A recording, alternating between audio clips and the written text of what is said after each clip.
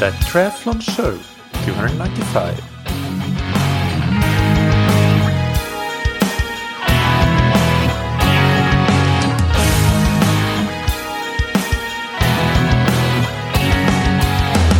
Hey, what's up everybody, and welcome back to another episode of That Triathlon Show, the podcast presented by scientifictriathlon.com. I'm your host Michael, and on today's episode I interview Dr. Ed Maunder and Dr. Stephen Seiler. Ed and Stephen join us to discuss the concept of durability, which they've discussed and investigated in a recent research paper from this year, from 2021. Durability essentially means how little or how much your physical performance deteriorates over the course of prolonged endurance exercise. Also, when does that happen? Does it happen after 2 hours or after 5 hours? We will discuss the ins and outs of durability from both a theoretical, scientific standpoint, but importantly, we'll get into plenty of practical tips and takeaways, like how do you actually train to improve durability, which I think is a really important message from this episode. I just want to give you a heads up that for a large part of the interview, it's just Dr. Ed Maunder and myself, and then Dr. Stephen Seiler joins pretty late in the interview, but he will come in towards the latter part of the interview. But before we get into it, big thanks to our sponsors, Roka, that you can find on Roka.com. Roka produce exceptional quality wetsuits, tri-suits, swimskins, goggles, performance sunglasses, as well as prescription eyeglasses and sunglasses. In their eyewear category, they have plenty of really cool features, such as the Geeko anti-slip technology, but also in the purchasing process, they have an online vision test for prescription updates, and they have home try-on options available for eyeglasses. Roka ship from the US, the UK, and EU, and they are trusted by world-leading athletes such as Lucy Charles-Barclay, Javier Gomez, Flora Duffy, Morgan Pearson, Summer Rappaport, and many others in triathlon, as well as cycling, speed skating, and many, many more. Visit roka.com/TTS for 20% off your order. And thank you to Zen8. The Zen8 indoor swim trainer is a tool for time-crunched triathletes looking to improve their swim-specific strength and technique. The Zen8 swim trainer is trusted by the BMC Pro Triathlon team, by age group triathletes, coaches, and physios around the world. And until mid-August, you can get more than 40% off the Zen8 swim trainer when you combine the ongoing summer sale with the special 20% discount that you can get on zen8swimtrainer.com/TTS. On that page, you'll get a discount code that you will then add at checkout, taking that total discount to more than 40% off. So now is a really, really good time to shop for the Zen8 swim trainer. Now, without any further ado, let's get into the interview with Dr. Ed Maunder and Dr. Stephen Seiler. I'm here with Ed Maunder. Ed, welcome to That Triathlon Show. How are you doing? I'm very well, thanks. Thanks for the invitation. It's a pleasure. Can you start by just giving an introduction to yourself for the listeners? Tell us what you're doing, where you're located, and a little bit of your sporting background. Yeah, sure. So I'm now a lecturer at AUT, which is Auckland University of Technology in New Zealand. I'm originally from the UK, studied at the University of Bath and the University of Birmingham. And then I moved across from the UK to New Zealand to do a PhD, which I've now finished, and working at AUT since then. My research relates to endurance sport and endurance exercise, rather, I suppose, for health and for performance as well. And the one thing that you have been researching recently that is the main topic for this interview is the concept of durability. Can you explain what you mean by durability and why it is important for endurance sports, at least in many endurance sports it is?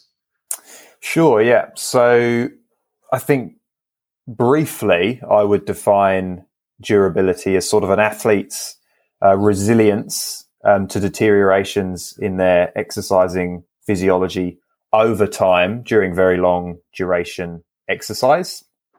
So in terms of why that's important and worth thinking about, so as well as being a researcher, I work in applied exercise physiology too, so do a lot of work with endurance athletes. And one of the main roles that we have is profiling an athlete's physiology. So getting someone into the lab and providing them with information about their exercising physiology to provide training zones, that sort of thing. And we'll typically do that with an athlete that comes in well rested, and we'll give them threshold powers and heart rates and that sort of thing. So those numbers are potentially useful to apply for training, but of course many endurance athletes are doing very, very long duration training sessions. So whether those numbers actually are still useful in the third, fourth, fifth hour of training is a question that really we're sort of only just beginning to unpack. Yeah, that's an interesting point that you mentioned there with the third, fourth, or fifth hour. And I think in your paper, which we'll link to, of course, in the show notes, it's called The Importance of Durability in the Physiological Profiling of Endurance Athletes. You mentioned that as another aspect of the definition of durability, I guess, is when the deterioration starts to happen, not just the time point and the magnitude of it, if you will, the combination of those two. And when you profile these athletes, how much do you find, and this can be a very qualitative answer, we can get into quantitative, how to quantify it a bit later, but do you find that this differs very much from athletes even within the same sport and discipline, or is it something that at the top level a lot of athletes are kind of similar? What's your sort of just qualitative take on that? Yeah, so my take on that would be that there is quite a bit of variation between athletes, even at similar within similar sports. So you take a long distance triathlete, for instance, there might be some who are very resilient to changes over time, and they have very stable physiology across long bouts of exercise. And there might be others who are more susceptible to, for instance, increases in heart rate at a constant power over a long period of training. So that's one of the reasons why I think it's quite an important concept for us as researchers to be concerned with, as I do think that it's a trait that is different between athletes. Yeah.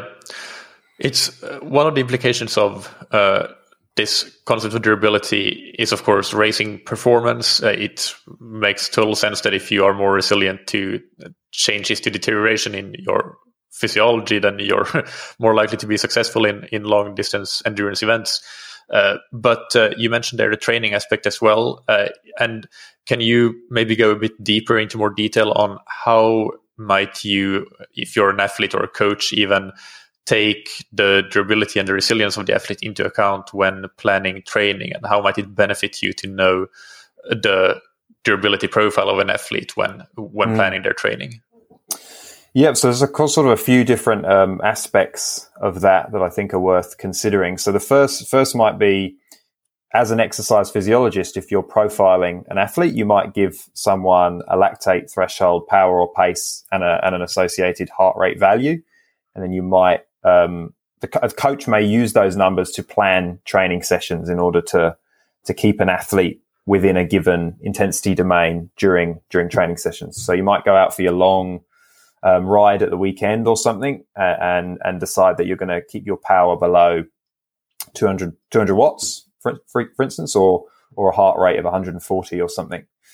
Now, one thing that I'm sort of is quite surprising that we don't really know the answer to from the research yet is whether those heart rate values are stable with very, very prolonged exercise. So we can suspect that the work that you'll produce at those thresholds will decrease to a greater or lesser extent with prolonged exercise. But we don't really have a good answer for whether that cardiovascular drift we see during long duration exercise matches the drift in our exercising physiology. So that's something that I think we need to an assumption that we make that's research that needs to be done.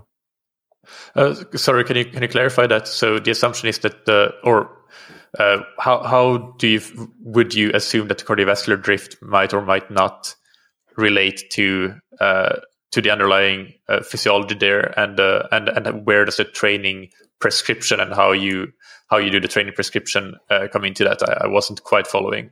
Okay, sorry. So if we identified an athlete's lactate threshold, for instance, occurred at a heart rate of 140 beats per minute.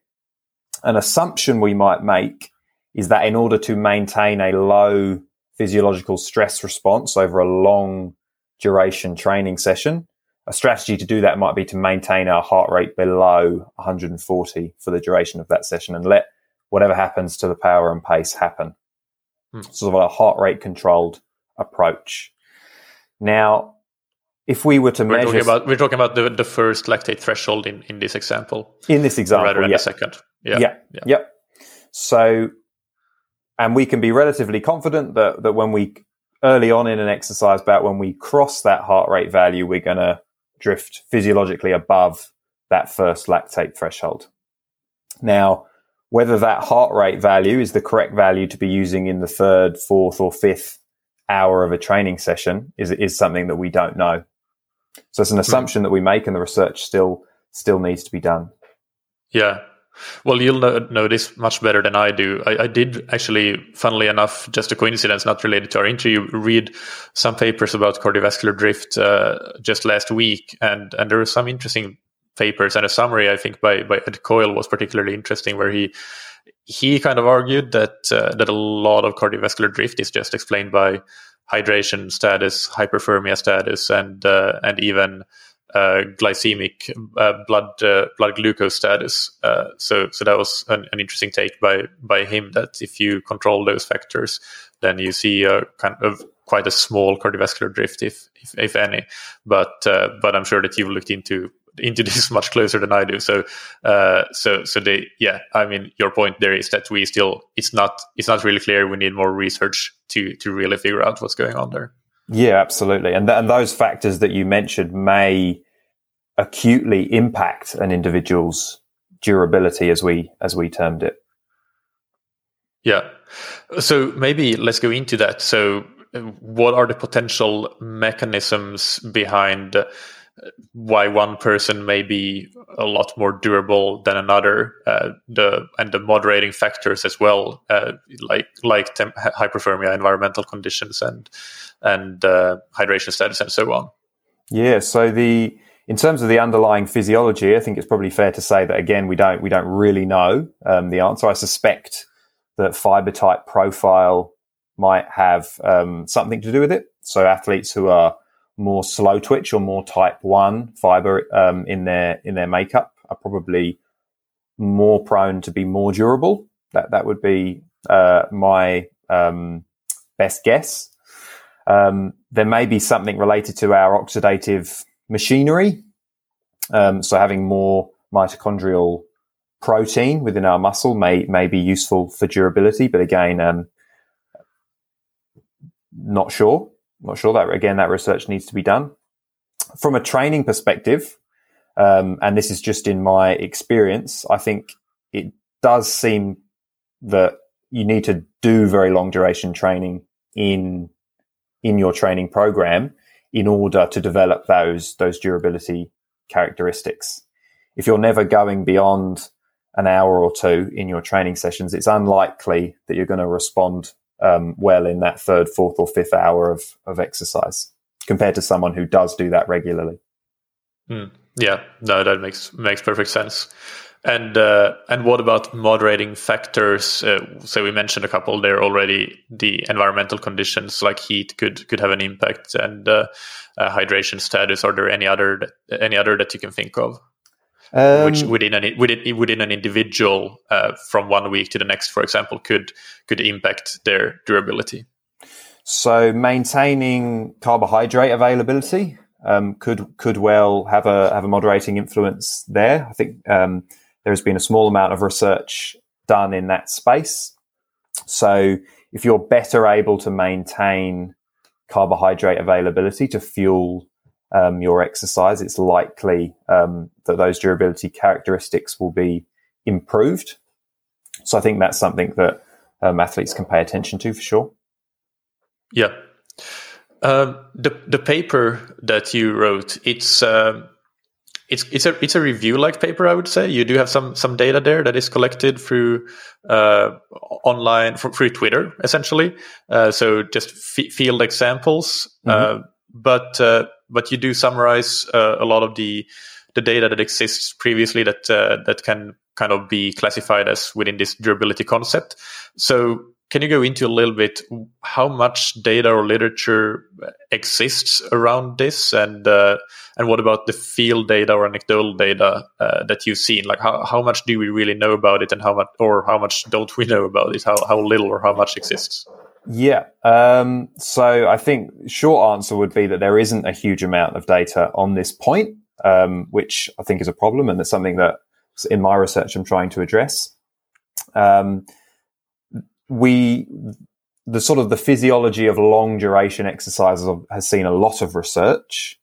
So there are some inferences that we can make from that data. So for instance, there's some good evidence that your running economy or your gross cycling efficiency, so how efficient, how economical you are in your movement, that will decrease over time. And I think that has very strong implications in durability. Because if you imagine that you're becoming less economical as exercise progresses, and that just means that a given energy expenditure metabolically will produce less speed or will produce less watts on the bike. So there are some assumptions that we can make from that data, which is quite compelling. Some of the other data that we discussed in the paper, so there was a good series of studies that was done in the UK at the University of Exeter, and they looked at critical power and how that changed following a couple of hours of quite decent intensity exercise, and through a range of different models, they showed that your critical power during a cycling 3-minute all-out test decreased as a result of a couple of hours of exercise, and there was some moderating influence of carbohydrate intake in that series of studies. So that was some quite interesting data that was there.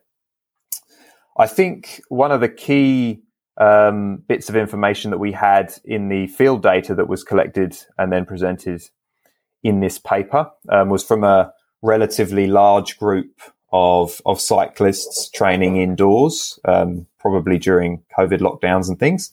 And they cycled at a constant work rate for 4 hours. So quite a moderate sort of intensity ride that lasted a full 4 hours. And they measured their heart rate and how that changed over the course of that 4 hours.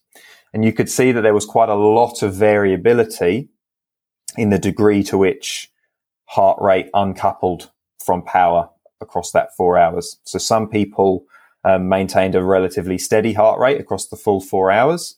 And whereas there were other individuals who saw quite large increases in heart rate towards the end of that 4-hour constant load ride. So I think that's quite compelling information in that this is a trait worth considering in coaching and in sport because it's something that's going to differentiate different athletes. Yeah.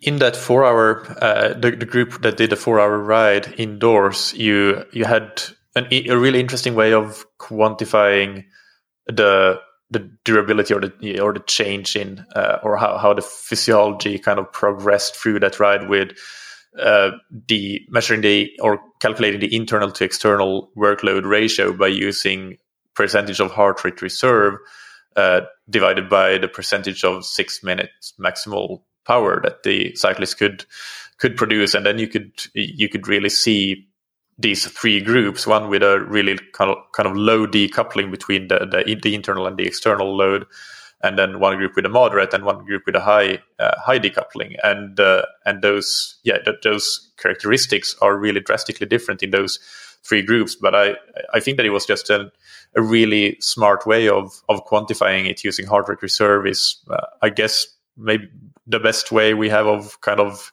use as a proxy for actual oxygen consumption, and then the percentage of 6 minutes maximal power is obviously a very, very safe way of quantifying the external load. Power is a very good stable metric for that. So that was just something for that I wanted to mention for the listeners to consider as well. This is something that they can maybe self-experiment with during a long session. It's not that difficult really to create your own field test, if you will, and see see how you do, where you stack up right now, and then see how you progress if you do some specific training interventions as well to address your durability. Yeah, for sure. And I've got to give credit to Stephen Seiler, who was one of the authors on the paper, and that was certainly his means of quantifying those changes in internal to external workload across that 4 hours. And I agree, it's a very, I think that is quite a useful way of certainly quantifying field data. So I would encourage cyclists in the field to use a similar, could potentially use a similar approach to monitor that durability characteristics. Yeah, and I think there again, it's worth pointing out that you did also ask these cyclists to provide their body weight before and after and fluid consumption, so that you could control for that as well. So that's something if a listener wants to do this field test themselves, I would say that that's something that you should definitely do to make sure that if you have a large heart rate increase, that it's not because you're completely dehydrated, but actually you kind of control the level of dehydration that you experience, and make sure that it's not, at least a majority of the heart rate decoupling is not related to just being really severely dehydrated. Yeah, absolutely. Okay, and other than this particular means of quantifying and assessing durability, also you mentioned the critical power decrement after a prolonged endurance exercise. Have you seen and used any other means of assessing or quantifying durability in the literature, or when you've been working with your own field data? Yeah, so in terms of validated assessments from the literature, I don't think there are a sort of strong availability there. But I do think, particularly for athletes who do perform very long duration exercise, so your long distance triathletes would be a good example. I think performing any kind of athlete testing, but following a prolonged period of exercise, so rather than doing an assessment when fresh, whether that's a 20-minute power test or a laboratory-based assessment, and rather than doing that fresh, doing that after 2 or 3 hours of training, that might be a good means of appreciating these durability characteristics for sure. So looking at the drop-off in whatever metric it is that you're testing yourself with when it's done after a multiple hour bout of exercise. Yeah. In the critical power data that you mentioned, what was the cohort there? Were those recreational athletes or elite athletes? What I'm getting at here is there a benchmark in elite athletes of how good your durability can get, or is that something that we're lacking currently? From memory, they weren't elite athletes. And no, I don't think there are strong benchmarks there available, some sort of normative values like you might have for VO2 max or something. No, there's certainly not that data available yet. Yeah. All right. But even so, I think the point there is a good one. Athletes can self-assess after doing prolonged exercise and just see if they're developing in that regard.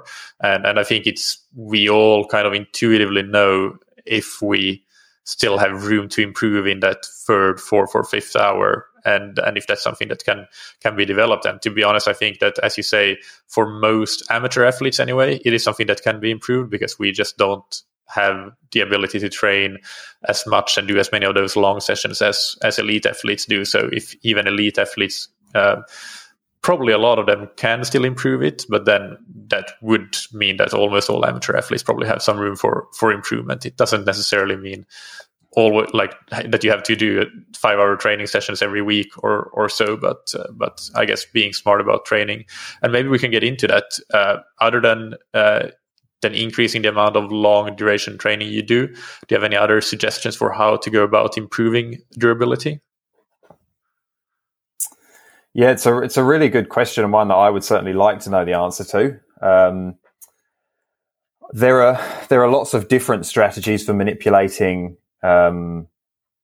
exercise training variables, I suppose, that have been studied. And certainly, I don't think, that, again, there is data in the literature to tell us the answer there. Other than going very long, would be scratching my head to know what a good recommendation would be. I think the way that we respond to exercise, we need to put ourselves physiologically in the situation. So that's the sort of specificity of training adaptation. So if there's some means by which we can make shorter duration exercise have similar traits to longer duration exercise, then that might be worth exploring. Whether that might include, for instance, including some higher intensity efforts to deplete your energy stores and things earlier on in a training session to make the subsequent hour more long duration exercise like, if you like. That might be one way of doing it. But again, this is certainly just speculation at the moment. Yeah. I find anecdotally that just the overall training volume plays a huge role here. And this is without even formally assessing durability, but just kind of the eyeballing test, I guess, of athletes' performance and durability and how it relates to their training volume. I think that maybe if you train at a higher volume, you're always a little bit more fatigued starting a session, and that kind of simulates what you go through even when you do a single long duration workout. So you might get to that sort of point of experiencing what you might experience in the 5th hour of a bike ride slightly earlier if you have the previous day done 3 hours of training of some form, which might be kind of moderate or hard intensity in at least parts of it. So I think that training volume overall, even if you can't do those really long sessions, can maybe have a positive impact on developing durability from a coaching perspective. For sure. And just on that, I wonder if the sequencing of your exercise, your training throughout the week as well, might be a way to do that. So if that means, rather than if you've got an amateur athlete who traditionally trains each evening, there might be some opportunity to train an evening and then the following early morning. And that might be one means by which generating that long duration exercise response without it actually being individual long training sessions. Yeah, definitely. And another concept that you mentioned in the paper is around high intensity repeatability. Can you explain that, define that, and how does that relate to durability? Yeah, so conceptually, I think quite similar to durability, and that means that, but in a high intensity exercise context. So you could have two athletes, for instance, who have similar capacities over shorter distances. So whether that's 5-10 minute type efforts, but you may have one athlete who's more able to back that up, recover, and come back and do it again than another athlete. So that's what high intensity repeatability is about. An athlete's capacity to repeatedly perform bouts of higher intensity exercise performance. Yeah. And how you quantified that with some field data as well. Do you want to explain how you did that? Yep. So there was some data included in that paper from a high level mountain bike rider, and we sort of just quantified their power data from a World Championship event, I think it was, and you can just see the amount of work that they were able to perform above that threshold or critical power. So this is that exercise intensity domain that is inherently short-lived, so where you cannot maintain steady state physiology. So that athlete was able to accumulate a huge amount of work above critical power across the event. And that's must mean that they were able to recover very effectively during the intervening short periods of much lower intensity work. So that's likely in certain events going to be a defining feature of what makes one athlete very successful and another less so.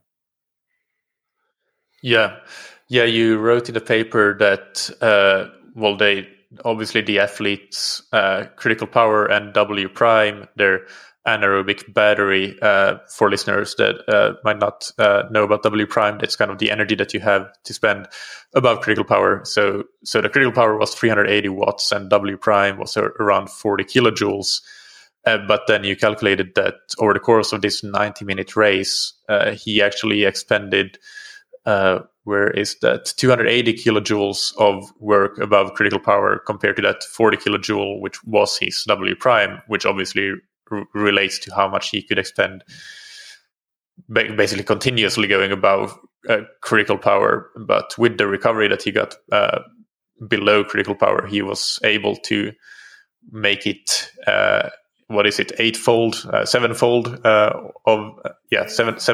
the actual size of his W prime over the course of 90 minutes. So that's where, I guess, as a listener, maybe it's something worth looking into if you're racing that kind of racing, especially like mountain biking, where this is an important factor. How much can you expend over the course of a certain duration, and how does that relate to the size of your W prime?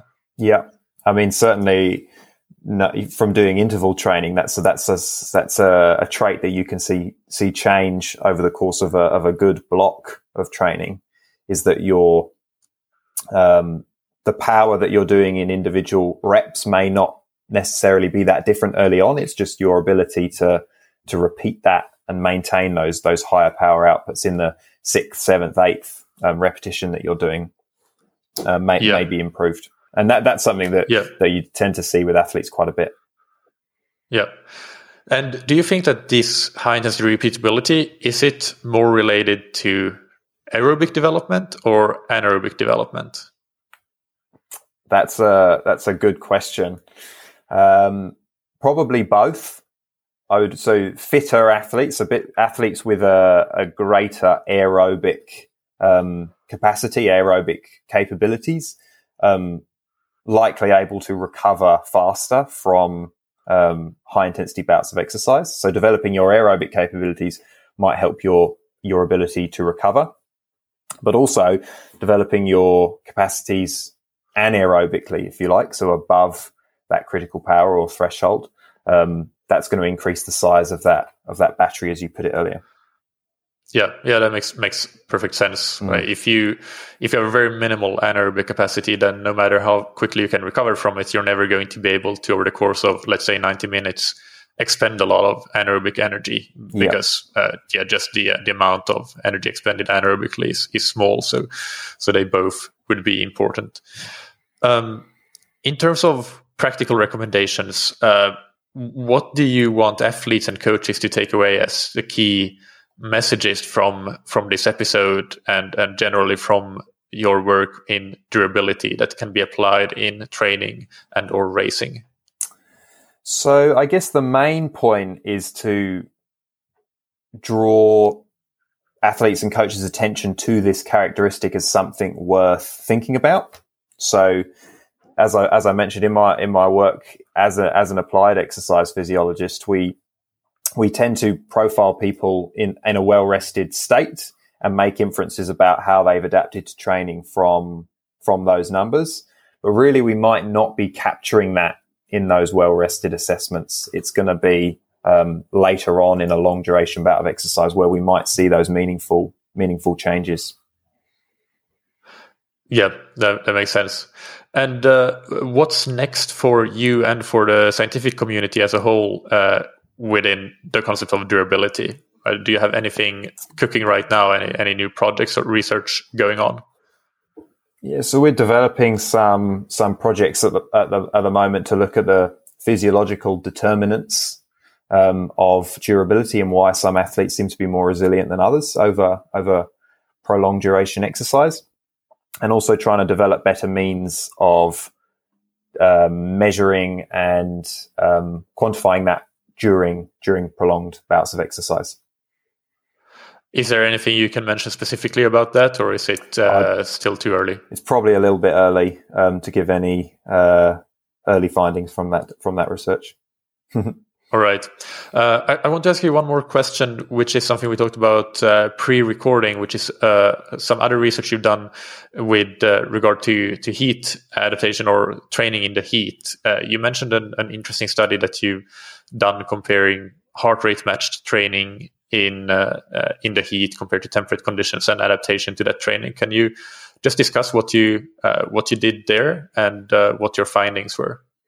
Yeah, sure. So we had two groups of cyclists train in either 18 degrees, which is quite a cool environment, or 33 degrees, so quite hot. And they did 3 weeks of training in those conditions, and their training was prescribed relative to their heart rate thresholds. So effectively heart rate matched between the two groups. And then we took a range of performance and metabolic measures before and after the training program.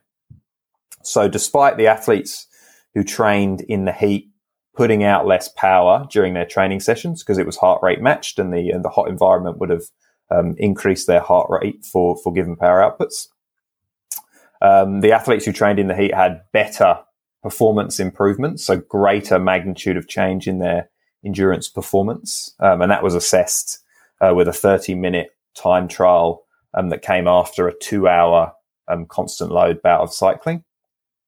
And there was evidence of greater adaptation within the muscle in those athletes who trained in the heat. So there may be some interaction with training under heat stress and metabolic adaptations to endurance training. Yeah, that's a really interesting finding, and I'll make sure to link to that paper as well in the show notes, so listeners can go and have a look. And now it looks like we have Stephen with us as well. So welcome, Stephen. We've kind of covered most of the topics that we had on durability, but I do want to ask you for your take on sort of practical recommendations for athletes and coaches. From your perspective, what do you think are the important things to consider? What do you think people need to absolutely know about durability? And then secondly, how do you recommend people go about actually training it and developing it? I think the number one challenge for people is to get out of their mind that they're fresh. Let's call it their fresh FTP or their fresh 5-minute, 6-minute power, whatever the variables they are. They often train to these metrics and feel compelled to always try to improve 20-minute power, and that becomes their key focus. And in reality, number one, that stabilizes fairly quickly in the career of an endurance athlete, a few years, and number two, it's not a number that is relevant 4 hours into a race, or it's not totally irrelevant, but it's not the power they have available when they're climbing the last climb of the 15th stage of the tour. And so that is why we need to be looking at durability, high intensity, repeatability, and athletes need to be conscious of the deterioration that they're trying to manage, that they're trying to both manage through training and manage in races. Now, the next issue is, well, okay, it's fine. Yeah, so I guess the next issue is then, okay, Stephen, how do I train for this? Perhaps one of the key questions that's being asked right now is, do I train fresh? In other words, do I use the typical idea, which is be ready, come into a high-intensity workout rested and ready, or do I actually try to create the conditions and simulate the partial fatigue that is associated with having to mobilize a high-power output for 30 minutes on a long climb or something to that effect, several hours into an effort, and it appears that there are adaptations that we need to create these conditions, or we need to stress the organism both at the cellular level and the systemic level in order to continue to extend that durability. whether the typical culprits that we focus on are glycogen availability and plasma volume loss through dehydration. But the reality is it's looking like it's more than that. There are other aspects to the physiology, such as reactive oxygen species, heat shock protein. There's a number of issues related to how cells manage and tolerate stress, muscle cells. And I think we're just digging into the weeds there. So that's going to be exciting when scholars like Ed, myself, and others try to develop studies that both mechanistically explore this, but also practically, generate some guidelines and some tools for athletes to help them understand and measure the durability, measure the high intensity repeatability. Because if you can't really measure it, then it is more difficult to see how it's developing. And then two, develop, some appropriate training methodology for it. So in terms of measuring it, I know that you have been involved in working with a training monitoring platform. If that's what we call it, is that something that you measure on that platform? Is it Endura that it's called? Yeah, well, Endura, we've developed Endura more as a research tool, more as trying to go into the weeds, look at some of these issues. How do we connect the internal workload to the external workload? Because that's one of the key issues is, just conceptually, you're trying to look at the relationship between the external workload, the actual, that neutral load that you're imposing on the body, whether it's, 80% of maximum lactate steady state, however you want to express it as a load that's calibrated, that's the load. And then you look at how does the body respond over time, not just the first 10 minutes, but over time. And so we've just developed a tool, with ways of getting at that relationship and looking at how it's measured. And we've generated some data. Some of that data early days data was published in the study with Ed as lead author. And, we're doing some more work in that direction towards how do you quantify that? Now, one of the ways you can quantify it that we think is useful is just looking at heart rate, looking at that cardiovascular decoupling or cardiac drift. But there are issues there that you have to be controlled for. And when we've, for example, controlled for dehydration so that there's no differences in dehydration, we still see big differences in decoupling, meaning the relative amount of cardiac drift for a given athlete over time at a given workload, the same relative workload. So we're just trying to get into the weeds there. However, I don't think heart rate's good enough. It's not sufficient. It's important, it's useful, but it's not a sufficient tool, particularly as you move into more of the high intensity repeatability challenge, because once heart rate gets, up to 85, 90% automatically as a function of the actual demands of the workload, then there's a ceiling effect. There is really nowhere for heart rate to go. So therefore you don't see a lot of drift just because it can't drift up above 100%. So it becomes it's not a useful tool then to as a metric of this decoupling. So what is ventilation? Could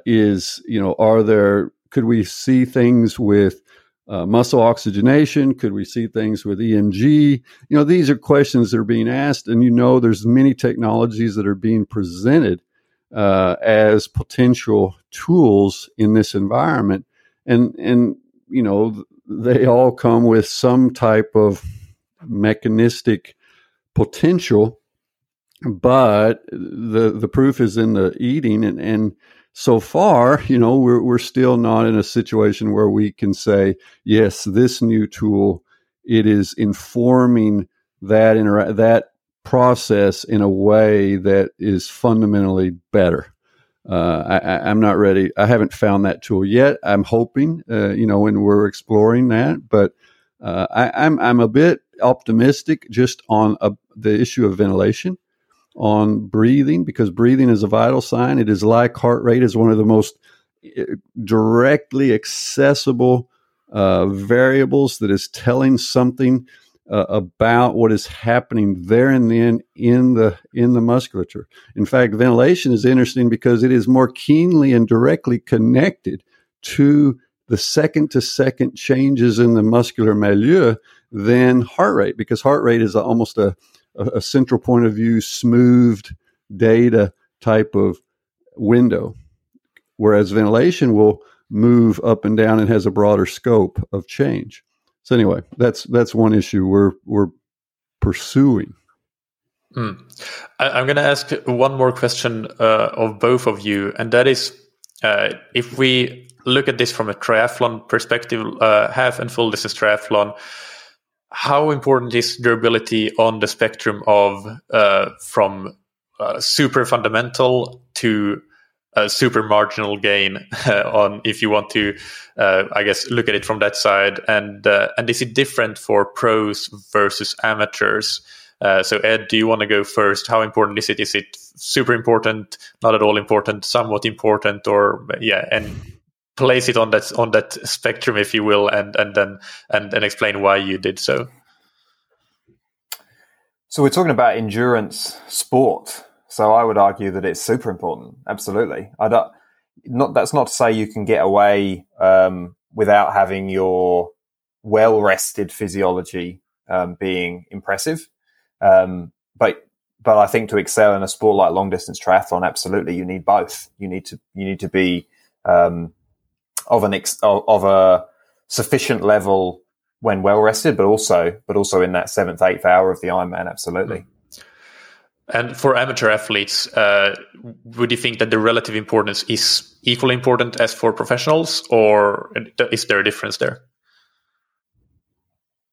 I would argue they're just as important for pros as amateurs. Now, amateur athletes probably have more scope to improve their well-rested physiological profile, if you like, compared to professionals who are going to be plateauing at some point in those measures. So there may be more work to do on that front in an amateur cohort, but certainly the durability aspect is going to be more than marginal for a long distance triathlete, even at the amateur level. Yeah, and Stephen, what's your take on it?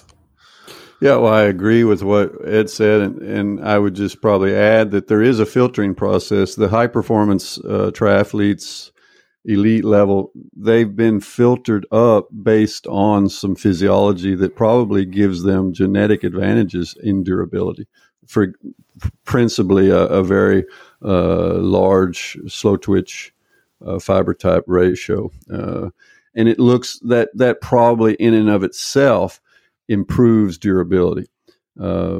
Athletes that have a more mixed composition will probably have a greater fatigability over time. So what that kind of, in my head, means maybe is that actually the age groupers, the amateurs that are more, let's just say, more typical in terms of their fiber composition and so forth, they may have more scope for improvement in that relative durability relative to their fresh physiology.